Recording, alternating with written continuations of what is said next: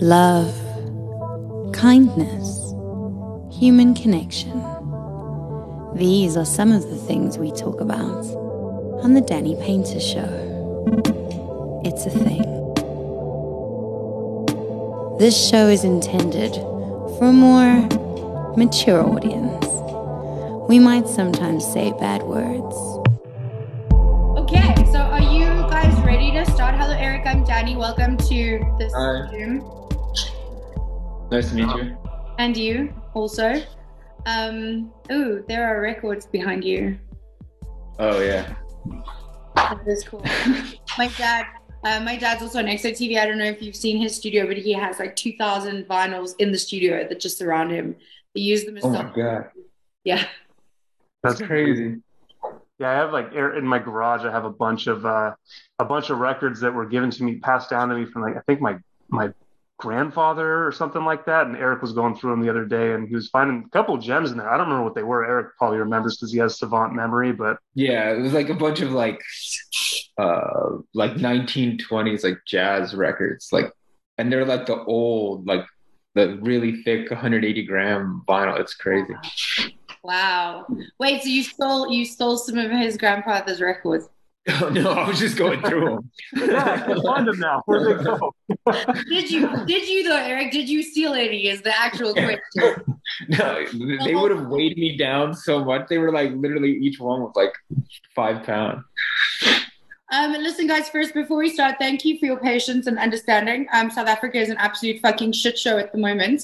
So if this dies, we'll have to reschedule. But hopefully, if we start now, hopefully we'll miss load shedding. So okay, fingers crossed. Are we ready to go? Let's do it. Fingers crossed. This is one of the weirdest because I actually interviewed another heavy metal band that was somewhat weirder because they were in real life and I was only 16. But anyway, the John Candy, fellow XOTV creators. Not sure what is happening. So please, before we get into who you are, please tell me about this. What is this? Yeah, sure. So we first started the band back in like 2005. So we've actually been around for a really long time. And it was started with our bass player, Brent, who's actually not here, and Eric. And they were just saying like, hey, let's just start like an old school throwback hardcore band, like tons of breakdowns, and all John Candy movie quotes. And so we're just like, okay, cool. And then they needed a vocalist, and I was singing with them in another metalcore band at the time. And so I said, yeah, let's do this. It sounds fun and ridiculous. And that was we love being fun and ridiculous. So it was a perfect opportunity to do something weird. So we did it. We just did like a little 3-song EP. It was terrible. And then we did nothing with the band until 2017. And in 2017, we started to reform, and we always knew that we wanted the band to be just fun, to be the definition. Like the weird is in there too, but we wanted it to be like theatrical. And like when we do live shows, we want people to be like, what the hell am I watching? But I love it kind of thing. And I think that where this specifically came from was I had a picture of John Candy when I made a logo back in 2005. It was just his face, and half of it was kind of shrouded, like it was shrouded in shadow. And then the idea, like the mashup in my head popped up of like the image of like the Terminator with the one like the glowing red eye. And I made it like just a little picture out of it. And I was like, dude, let's make masks out of that, and then we'll perform live in that. We'll all wear the same thing. And I think that should be pretty entertaining and weird. And that's how we did it. And so how we actually got to what you see right now is that with when we had to make a prototype, I was like, well, how are we going to make this? I know nothing about making a mask. And so I just went and found the cheapest, crappiest mask I could find on Amazon. It was a Trump mask. It was like $20.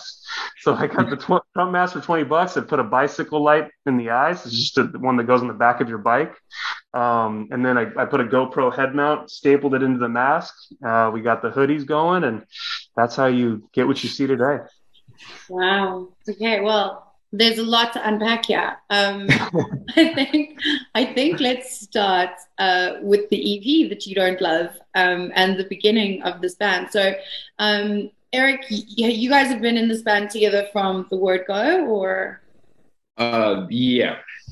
So we were in an actual band at first, and yeah, like he was saying, it started just kind of as like a side project, and then it fizzled. We recorded 3 songs, but I wasn't even involved in the original recording. I was just The original intent was to be an actual band. Like I was going to play drums, Brent was going to do bass, and we were probably going to have someone else do guitar at the time. And then literally just radio silence for years. And the way this version of the band came about is a friend. I was involved in like electronic music at the time, and a friend just told me, hey, how about you make something for drums, and I'll play guitar to it. And I was like, okay, that could be fun. And when I kind of started, I was thinking of ideas for riffs that maybe he could mimic. So then I started just plucking little guitar riffs from tons of songs. And then and then I showed it to Brandon. I was like, hey, look, I just took tons of like guitar riffs from tons of songs and I made a song out of it. And then that's when we kind of were saying like, we could maybe just do this as the new version of the band, and we don't need a guitar player, we don't need a drummer, we could just do everything ourselves, just like two of us. And then Brent came along to play bass, and that's what you see now. Yeah, and Eric is actually he's actually a trained drummer. So actually in our old band, Eric was the drummer. So he has that background of understanding beats and how they're made on physical drums. But then what really excited me about when he started making these songs with kind of like all the sampled and stitched together guitars was that I was like, first thing I was like, I don't know if anybody's ever done this. So like, to me, it was very exciting to do something that hasn't been done, because that feels like it's impossible to do nowadays, especially in the metal scene, because Eric also had this like 10 years of working in EDM, electronic dance music. He was playing shows with Skrillex, and all this. His name at the time was the Juggernaut. And so he learned tons of stuff about dubstep and yada yada. So he kind of took those bouncy elements and the way that a song will evolve in a live show that gets the audience hyped and gets them excited, up, down, and then boom. And kind of mashed that all together. And so that's why, like, when I first heard it, it just blew my mind. And I was just like, I have to be involved in this. And it's awesome too, because, at our age now, we have careers. We do this as a fun thing on the side. And I think it's very conducive to that, in the sense that, like, we don't have to worry about getting approvals from 4 other band members, or, having practice 2-3 times a week. It's like basically Eric just sits on his couch surrounded by cats and dogs and puts the song together. Sounds like my life. Okay, wait. What normal job do you have? This weird metal band, Donald Trump, Black Mask people. So Eric has an interesting career. I'll let him talk about himself. For me, I've been in IT for 15 years, so information technology. I'm an information technology manager. I do pretty much everything with computers. And then what about you, Eric? I do corporate travel for Louis Vuitton. And so it's kind of just like well, also like, and where you got your career started too is really interesting too. Oh, I mean, for 15 years I worked with kids with autism, and then so I did that for 15 years, and then that it kind of started that just because we were doing music, and I was like, oh man, working with kids is like the perfect schedule. It's 8 to 2. Yeah. And then my nights are free, my weekends are off, my summers are off. So that's originally how it started. And then I ended up really enjoying it. And so I was doing that for 15 years. And then my mom works in the same office as I do. And my wife and I would travel. And I guess the boss just assumed my mom was the one booking everything for us, and like learning how to work with the airlines and all that stuff. And then when she found out I was just doing that on my own, her boss offered me a job, and that's kind of just how I ended up here. Wow. Okay, I can get the IT. Definitely with the like I thing, and there's definitely like a very like cyberpunk vibe for me a little bit. But I'm 80s obsessed, so absolutely. the luxury travel, that's, I mean, you know what? I'm all for glam metal. I'm here for metal, actually, just all. But I was very pleasantly surprised. So reading up about you guys, and reading that the lyrics are quotes from John Candy movies, and the music is just it's all just kind of a mashup of everything that you guys dig. I wasn't expecting a lot. I'm not gonna lie to you. I was cautiously optimistic, and I was going into this with as open a mind as one can.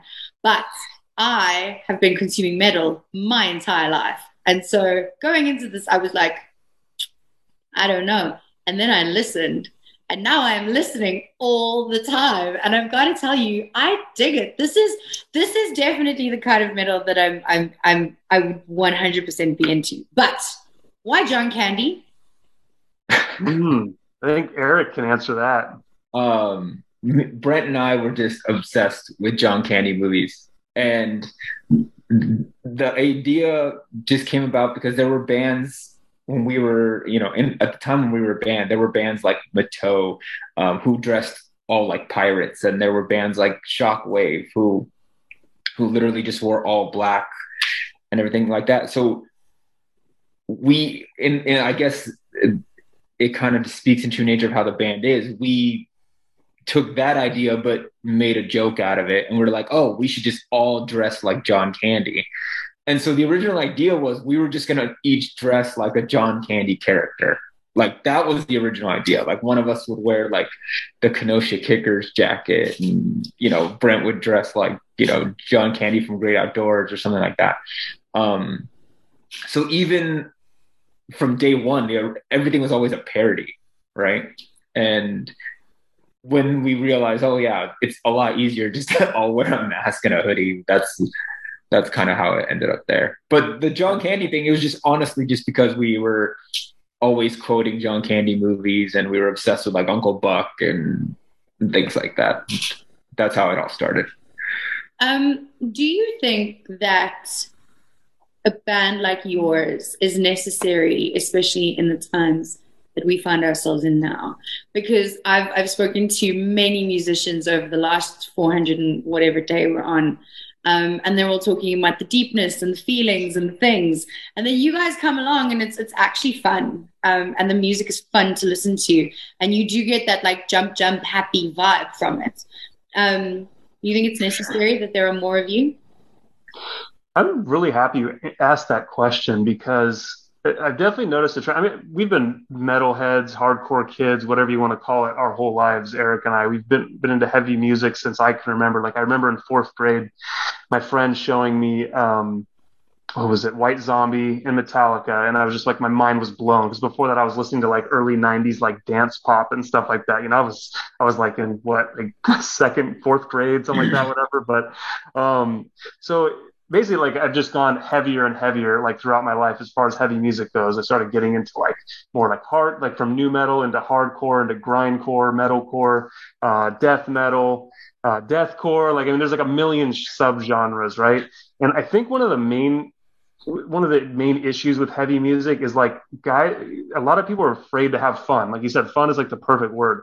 And not only that it seems like if you try to introduce fun, it makes people in metal really angry. Like either they like there's a small subset of people that love it and really appreciate it, and I think that's where we've carved out our niche so far.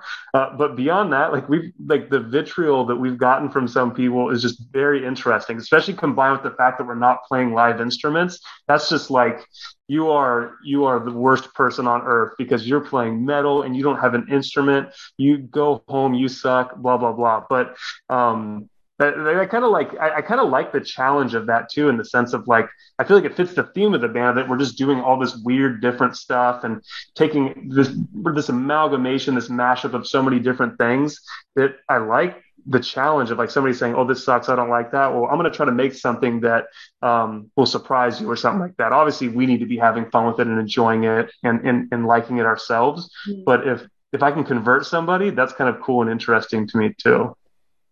I love this because we find it in South Africa, in the metal scene as well. There's a lot of like infighting, and because you are this genre, you aren't part of the metal awards. And if you are this genre, then you'll most likely win all of the awards every year.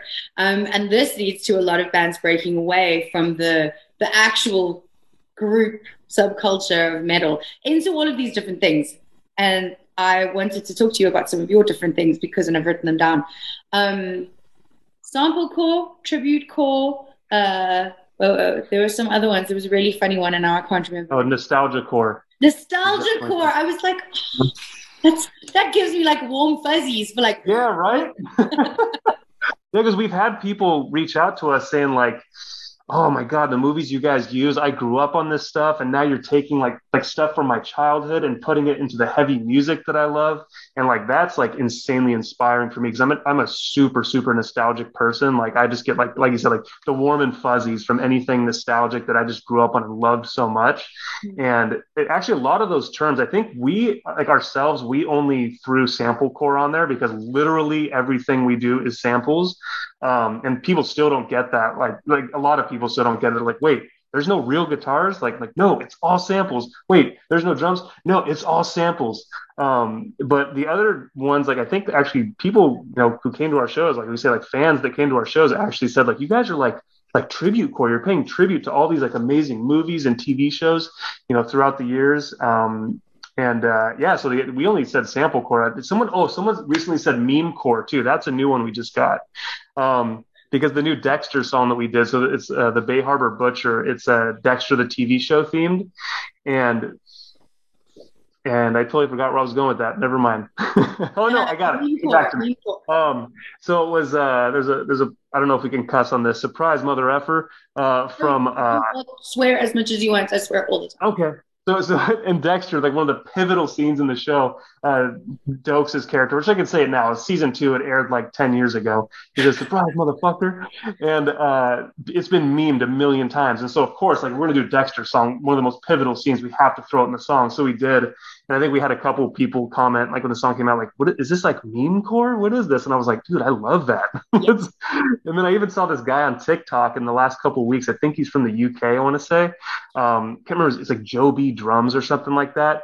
He's doing these things on TikTok right now where he's putting memes over metal music, or like Karen freakouts over metal music, and they're super funny. And I'm like, I messaged the guy. I was like, dude, you're doing exactly what we do as a band. This is awesome. I love it. Like we're all making this like subgenre of metal. You need to send this to me, because currently my TikTok algorithm is so fucking disturbing. I found King Talk and I need to change it. So can you please send me that so that I can start changing this? Oh, for sure. TikTok is so weird. Like I got our band on it like maybe 6 months ago, but I've been hitting it a lot more recently. And you're absolutely right. The algorithm is super weird. The videos that get suggested to me, I'm like, what the hell are they thinking? Like, where's this coming from? Like some of it like makes sense. And I'm like, yeah, I love this. And then I'll get a video of like someone like hurting an animal or something. And I'm like, I don't want to see that. Like, this is terrible. Like I've seen like some racist stuff. I'm like, I don't get that. Like, makes no sense to me. But otherwise, it's been kind of fun. I don't know what you're plugged into, because I'm not getting it. I'm just getting like all of the weird shit, like the like DOMs and subs and brats. Oh. And I'm like, I definitely am not getting that. I mean, I'm here for it, but how did you know? Like no one knows this about me, and here you are just like throwing it at me. So I don't know how it works, but please help me change that algorithm. Okay, so obviously you guys are you're a band that samples, and you don't actually play an instrument, but that doesn't mean that you don't create the music. So talk me through how a song happens from concept to releasing, because I just have this feeling that it's a lot more fucking work the way that you do it than if you just like. It absolutely is. I think, Eric, do you want to talk about it, or do you want me to, and you want to fill in the blanks? Yeah, go ahead and start. Go ahead. Okay.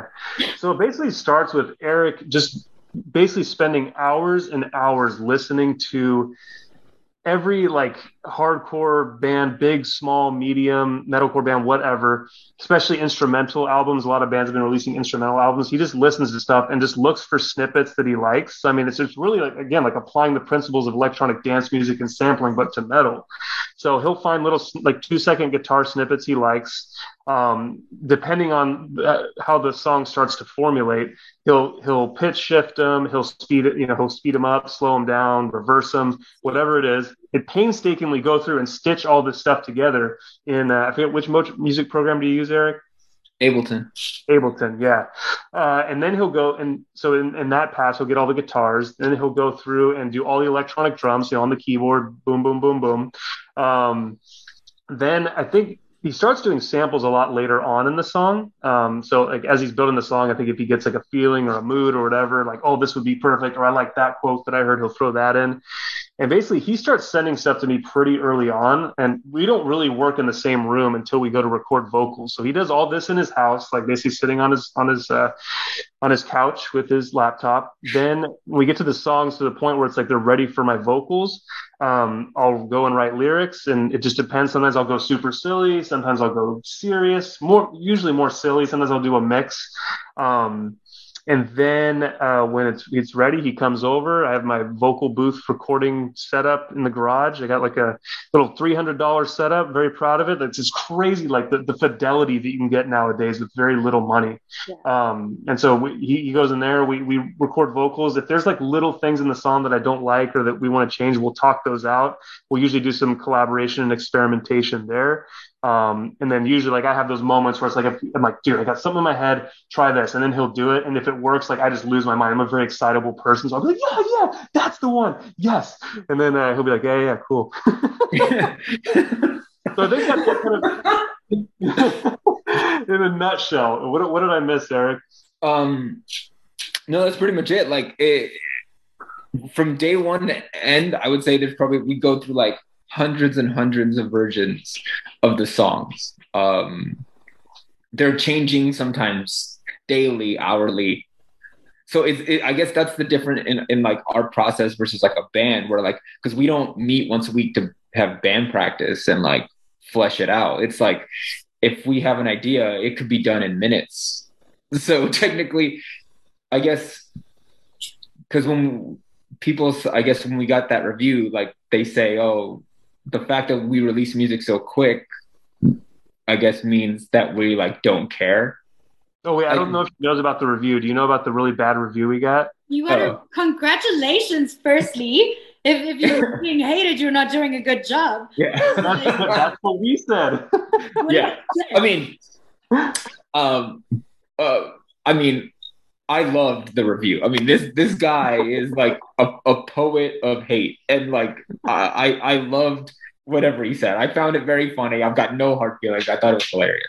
But what did he say? Do you remember? Just like we know a specific thing he said because it's the title of our new EP we're working on. Yeah. Now you better believe we embrace that. Oh, I love that. I love that. And so he kind of just said like, just because the fact that we release music so quick just shows how like we either like we don't care about it or there's like no thought behind it. But I mean, it's just in the nature of the way we work, we're just able to work faster. Yeah, we don't have 100 checks and balances to go through. We don't have a manager. We don't have a label. We do everything in-house. Like literally every job for a band through the entire stack is done by Eric and I. So like I remember so basically the line that stood out in the whole review, because I think it was actually Brent's idea when he read the review. And we'll give them a plug too. Deadpress.uk. They're the ones who wrote it. This guy, Zach Buggy, is the one who wrote it. There you go, Zach. So he says that our band, or the album that he was reviewing, which was 28 Samples Later, which was our second full length that we released last year because it was 2020 and everyone, the world was in chaos. Everyone was staying home. He's a smart guy. That's how we wrote 2 albums.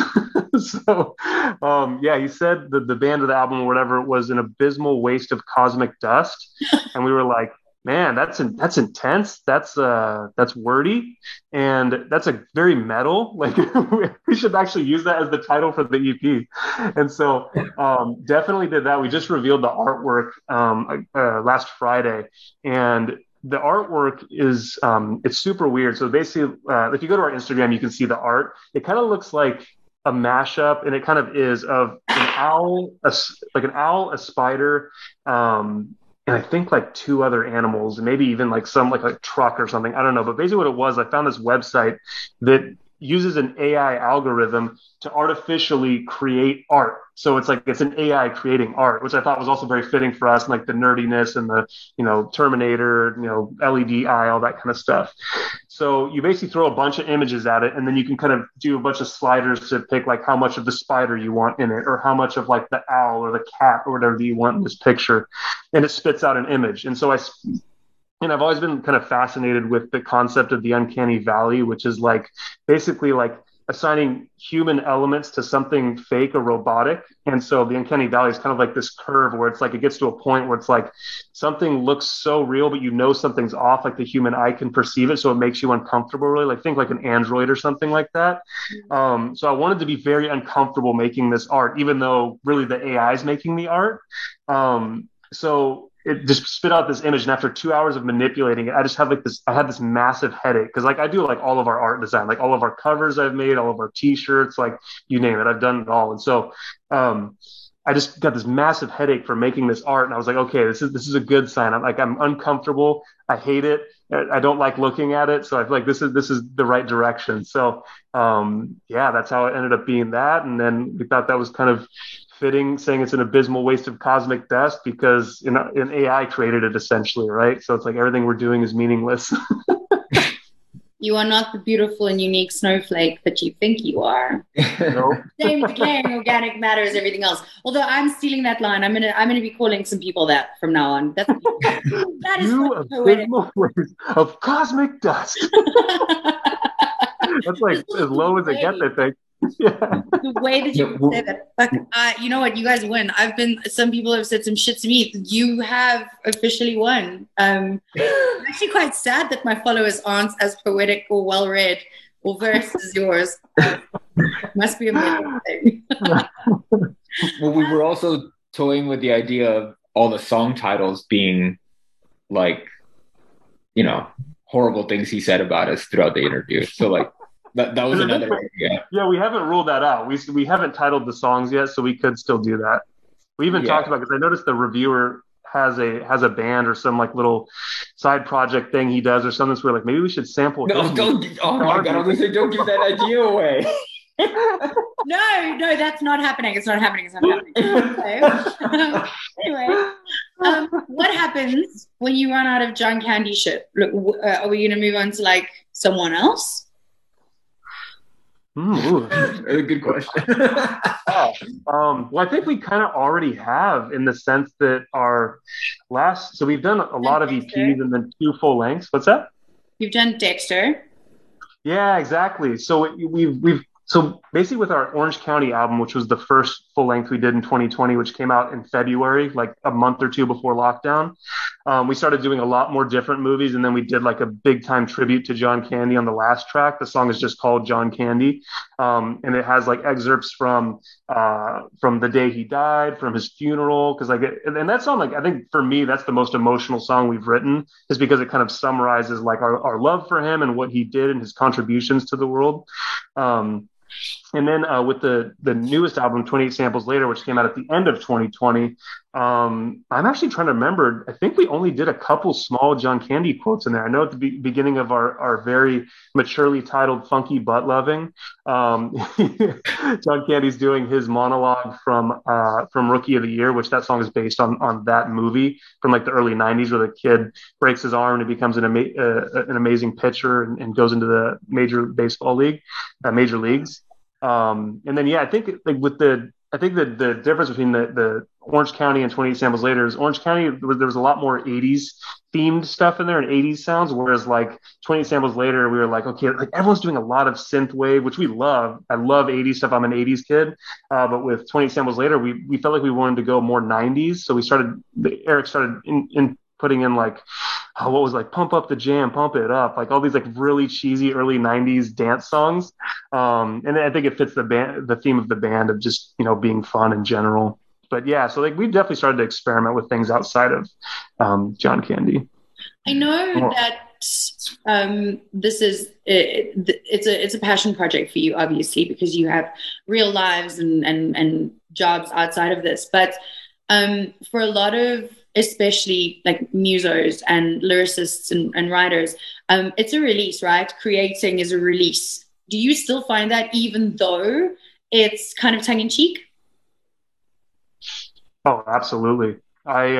This is like, I would say every month in some new way, I'm living out my dreams, in the sense that since I was a kid, I've wanted to be in a band. And I have been in other bands. But nothing that was, I think, as exciting as this has been, just in the sense of like, just kind of like almost like trailblazing and applying electronic dance music concepts to metal, like just doing things that people haven't done is really excites me. So it's challenging, because it's something that, like I said, like, it just hasn't been done, at least that we know of. I would love to know if somebody else has done this. So I want to talk to them. But yeah, I get to do my creative outlet from a music perspective. I get to like challenge myself vocally. I get to challenge myself lyrically. I've always loved writing. I do all of our videos, in the sense of like, I'm our editor, I'm our effects guy. I love Photoshop, so I get to like exercise. Like when I was a kid, I went to all sorts of art classes and everything like that. So I'm getting to do like all these different like random skills that I've learned throughout my life, and I get to apply them all through one medium. So personally for me, I mean, it's just like, it's exciting for me every month, every day, every week. But what about you, Eric? I mean, Brandon's already laughing because he knows we're like, this is like where we're like complete opposite. Like me, like I enjoy working on the songs, and I'd probably be just as happy if like the songs never went anywhere, because I like the way Brandon described how he's the talker, he's the face, right? Like he loves talking to people who like the band. Me, I get very awkward. I don't enjoy it. So I'm much happier just behind the scenes, working on the computer, making the songs. And if I was never seen or did a show, I'd be fine with that. So that's where we're like drastically On that different. point, I think it is it's very appropriate and thematic, in the sense that like our band is like, we've always described it as a band of contrasts. So it's like the angry side and the funny side, and we inject that into pretty much everything we do, and it's super authentic, because even Eric and I's personalities are very contrasting in those ways too. So I think that kind of makes it a little more authentic and a little interesting. You need that balance in everything. You probably wouldn't create the amazing shit that you create without having such contrasting personalities. One of you has to be the crazy, wild, like outgoing one, and the other one has to ground that one. But also you probably bring out, I mean, it's like any good relationship, right? And that's what a band is. So global pandemics, I mean, we're fucked in South Africa. We're never getting vaccinated, but you guys are doing quite well. So what's happening? Are you touring? Like, what's happening? Oh man. You want to go ahead, Eric?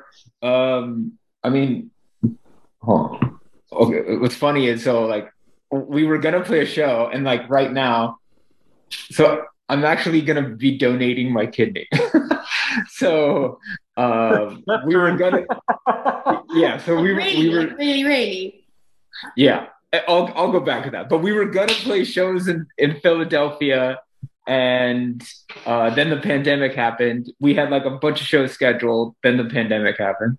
So now we're trying to get stuff going, and now my kidney is leaving. And so we're kind of just trying to, work out a timeline to, one, go to Philadelphia like we promised, and then two, do some shows locally. So back to the kidney, dude. So my mother-in-law has kidney disease and is not doing well. My wife is not allowed to be the donor because it's hereditary, and the doctors can't guarantee she won't need it in the future. And so I volunteered to get tested, honestly, not thinking it would get this far. Like I didn't, I was just like, yeah, sure.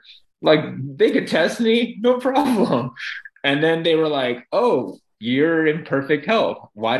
Can you check this? And I would check it thinking, okay, this is where they're going to tell me I'm not a match. And they were like, no, you're good. Can you come to South Carolina to meet the surgeons and do like 2 days of literally they tested me head to toe. And at some point I still thought they would find something wrong. And no, they haven't found one thing wrong with me.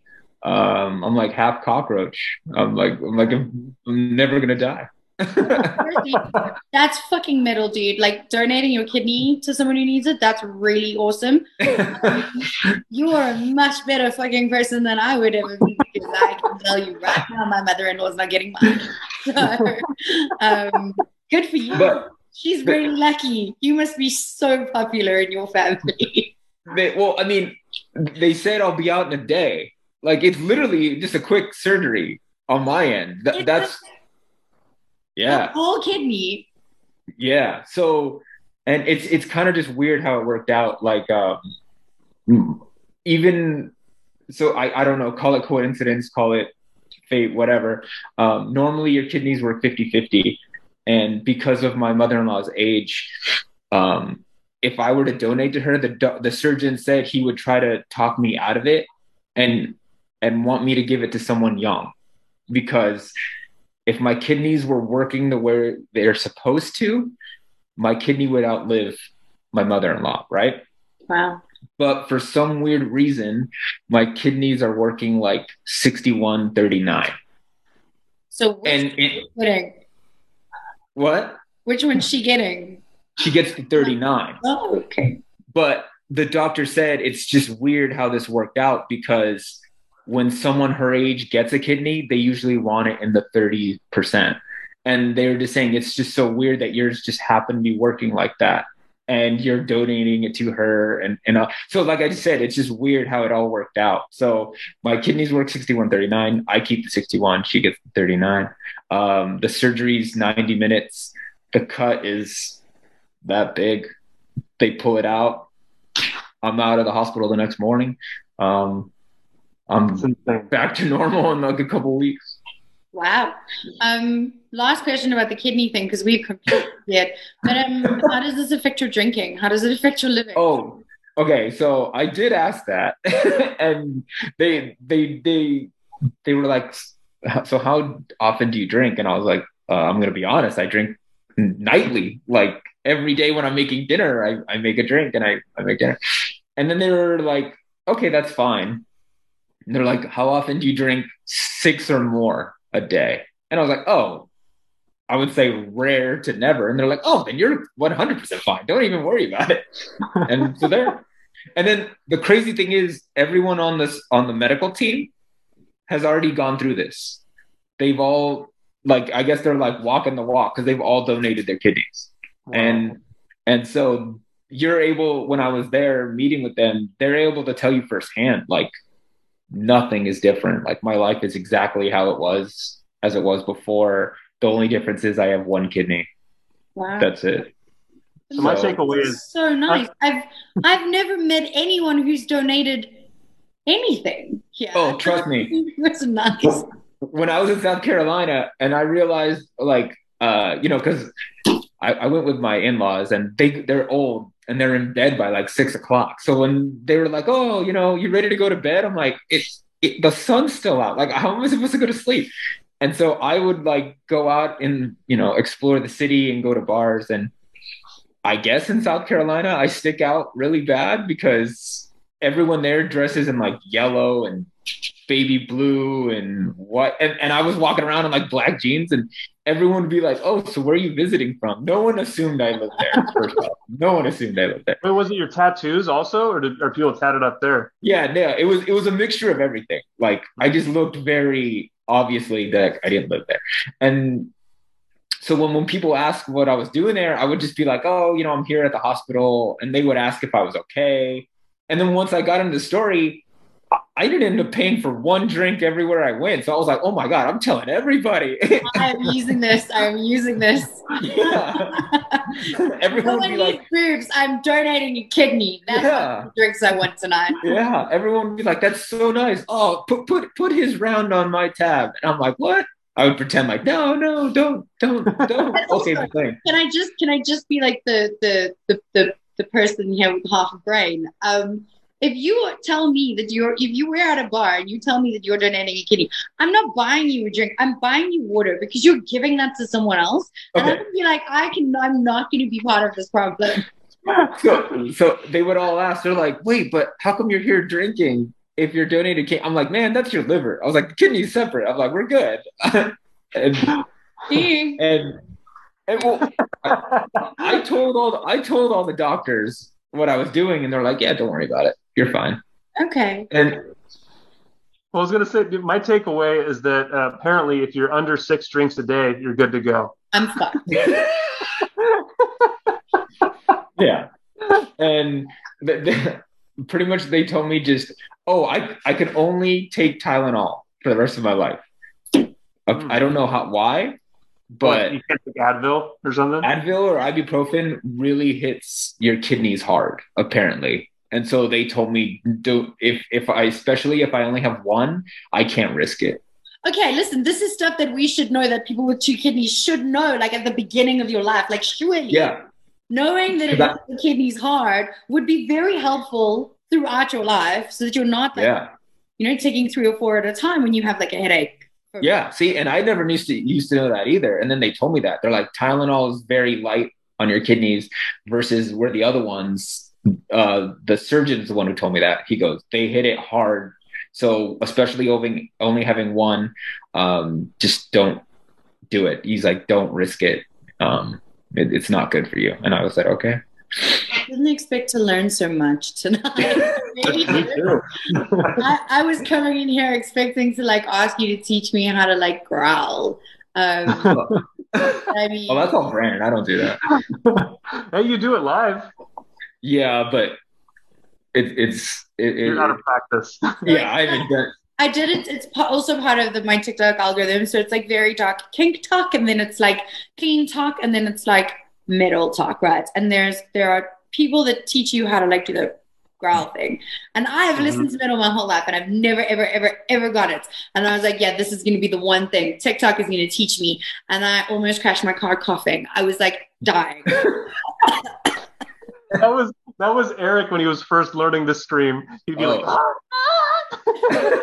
and I had the worst headache.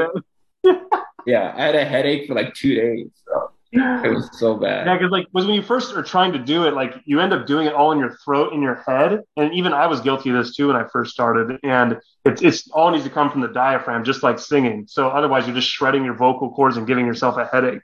And I don't even know how to tell somebody how to do it. You just like it ends up being a feeling. You just end up try different movements, putting your body in different positions, and then eventually you just kind of get it. Okay. Well, thanks for nothing, TikTok. But that makes sense. That's why all of you still have voices at the end of like massive tours and massive albums. Yeah. I've been thinking you're wrong. I think what's interesting too, like I think in recent years, it feels like metal vocalists have really been stepping up their game in the sense of like, there's just so many weird sounds and things that people are doing where I'm just like, I hear it and I'm like, oh my God, I want to learn how to do that. And then I try to do it and I'm terrible at it. And then eventually I think I get okay at it. But I mean, there's just so many techniques like fry chords and gutturals and growls and mid, high, low screams. I mean, there's so much more than, it's almost like there's like the same amount of types of screams as there are musical notes. It's really interesting. So I like playing with that in the songs too, in general, like trying to do as many different vocal techniques as I can, because otherwise the screaming just becomes monotonous if you're just doing one kind of scream throughout the entire song. You need something dynamic. Never. I can listen to someone scream for 3 minutes. It's the best sound for me. Like it is calming.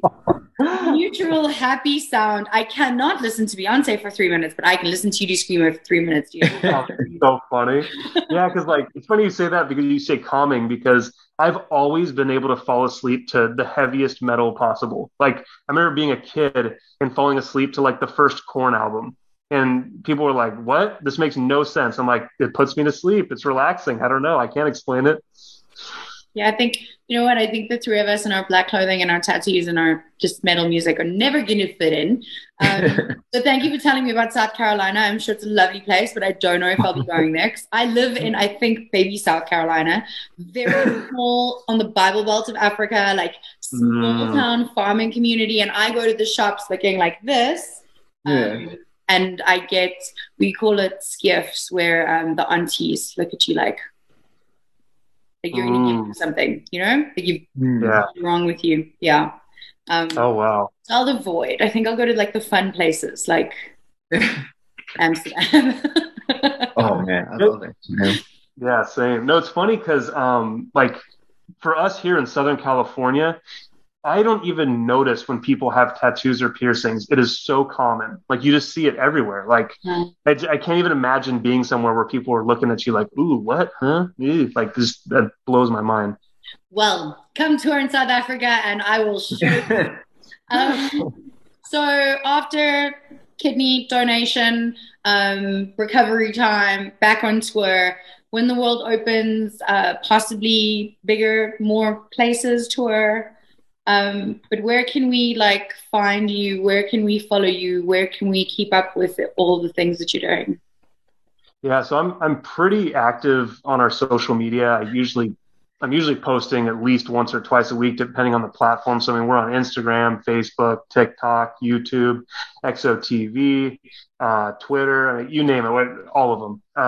But my favorite thing to do is make little like random teaser snippets from our songs. Like I'll usually take like scenes from a movie, weave them in through the song. They're usually like 30 seconds ish. That's really the easiest way to consume us. Obviously, we're on every streaming platform: Spotify, Apple Music, YouTube Music, pretty much everything out there. So it's pretty easy to find us in that sense. Live show wise, I mean, we've literally only played 2 shows, and they've both been at the same place. This place called Program Skate and Sound, actually owned by the singer of Death by Stereo, this guy Ephraim, super cool dude.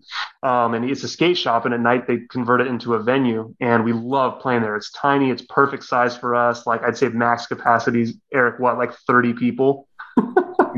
Oh my God, no! There's been some shows where they really pack it in, like like sardines, right? Yeah, but yeah, I would say maybe like 50 people, like 50. 60. Yeah, and they're like this, like yeah. But like, we definitely want to play a lot more shows because basically we released the full length album Orange County, and we started booking shows, like you said, the Philadelphia thing, and then COVID just ruined everything. The Philadelphia one was interesting too because it was a little contest we ran on our Instagram where we said, hey, you know, I don't remember what it was. It was like whoever tags the most people or leaves the most comments will come play your house. We said your house. And our buddy in Philadelphia, well, now our buddy goes by Milk Breather on Instagram. He won. And so we were going to play this rad little venue called the Snake Pit. We had it all set up. We had our tickets booked. We were ready to go. We were going to fly out there because we can travel like DJs because we don't need to bring a bunch of equipment with us. So it's a lot easier to travel, which is fantastic and very conducive to playing shows outside of our Southern California bubble. But COVID ruined that. We had to cancel the other shows we had booked. So now we plan to, hopefully in the next couple of months, we want to do at least 2 local shows because we didn't get to play anything for both full-length albums. So we want to do one show where it's all songs from 28 Samples Later, and then another show where it's all songs from Orange County, and then, you know, whatever else we can jump on, we're open to it. And then you have to come and play in my house. We'll have a bride. Never been to South Africa. Let's go. Let's do it. Come here. I'll get all of the weirdos to come. I was going to say I'll put up Halloween decorations, but they're still up. So come in. Yeah, very down for that. Guys, and my wife's been. Thank you for this. This has been awesome. XOTV, I will link your channel down below. Eric, good luck. Thank you. I mean, either you need to come back and tell us how that was later. Oh yeah.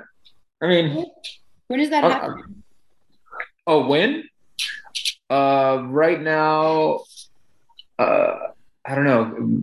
I don't know yet, just because it's right now. I'm in the process of. So I just got done with the testing, and for the next 2 weeks, they are mixing my blood with her blood to make sure they don't react, Right, and yeah. then the hospital board reviews the case and then gets back to me with a surgery date. So basically, it's a Probably lot of sooner than later, to be honest, because she's at like 12% kidney function total. So that's like 6 each. So it's pretty bad. Okay. Good luck. Thanks. Awesome, guys. That's it. We're done. Thank you for your time. Remember, you can catch the full video on XOTV.me, and you can meet us in kind of real life. Thanks to DJ Chuck for the music. You can catch him at www.chucksprosound.co.za. New episodes on Jackpod and XOTV every Monday. Love you.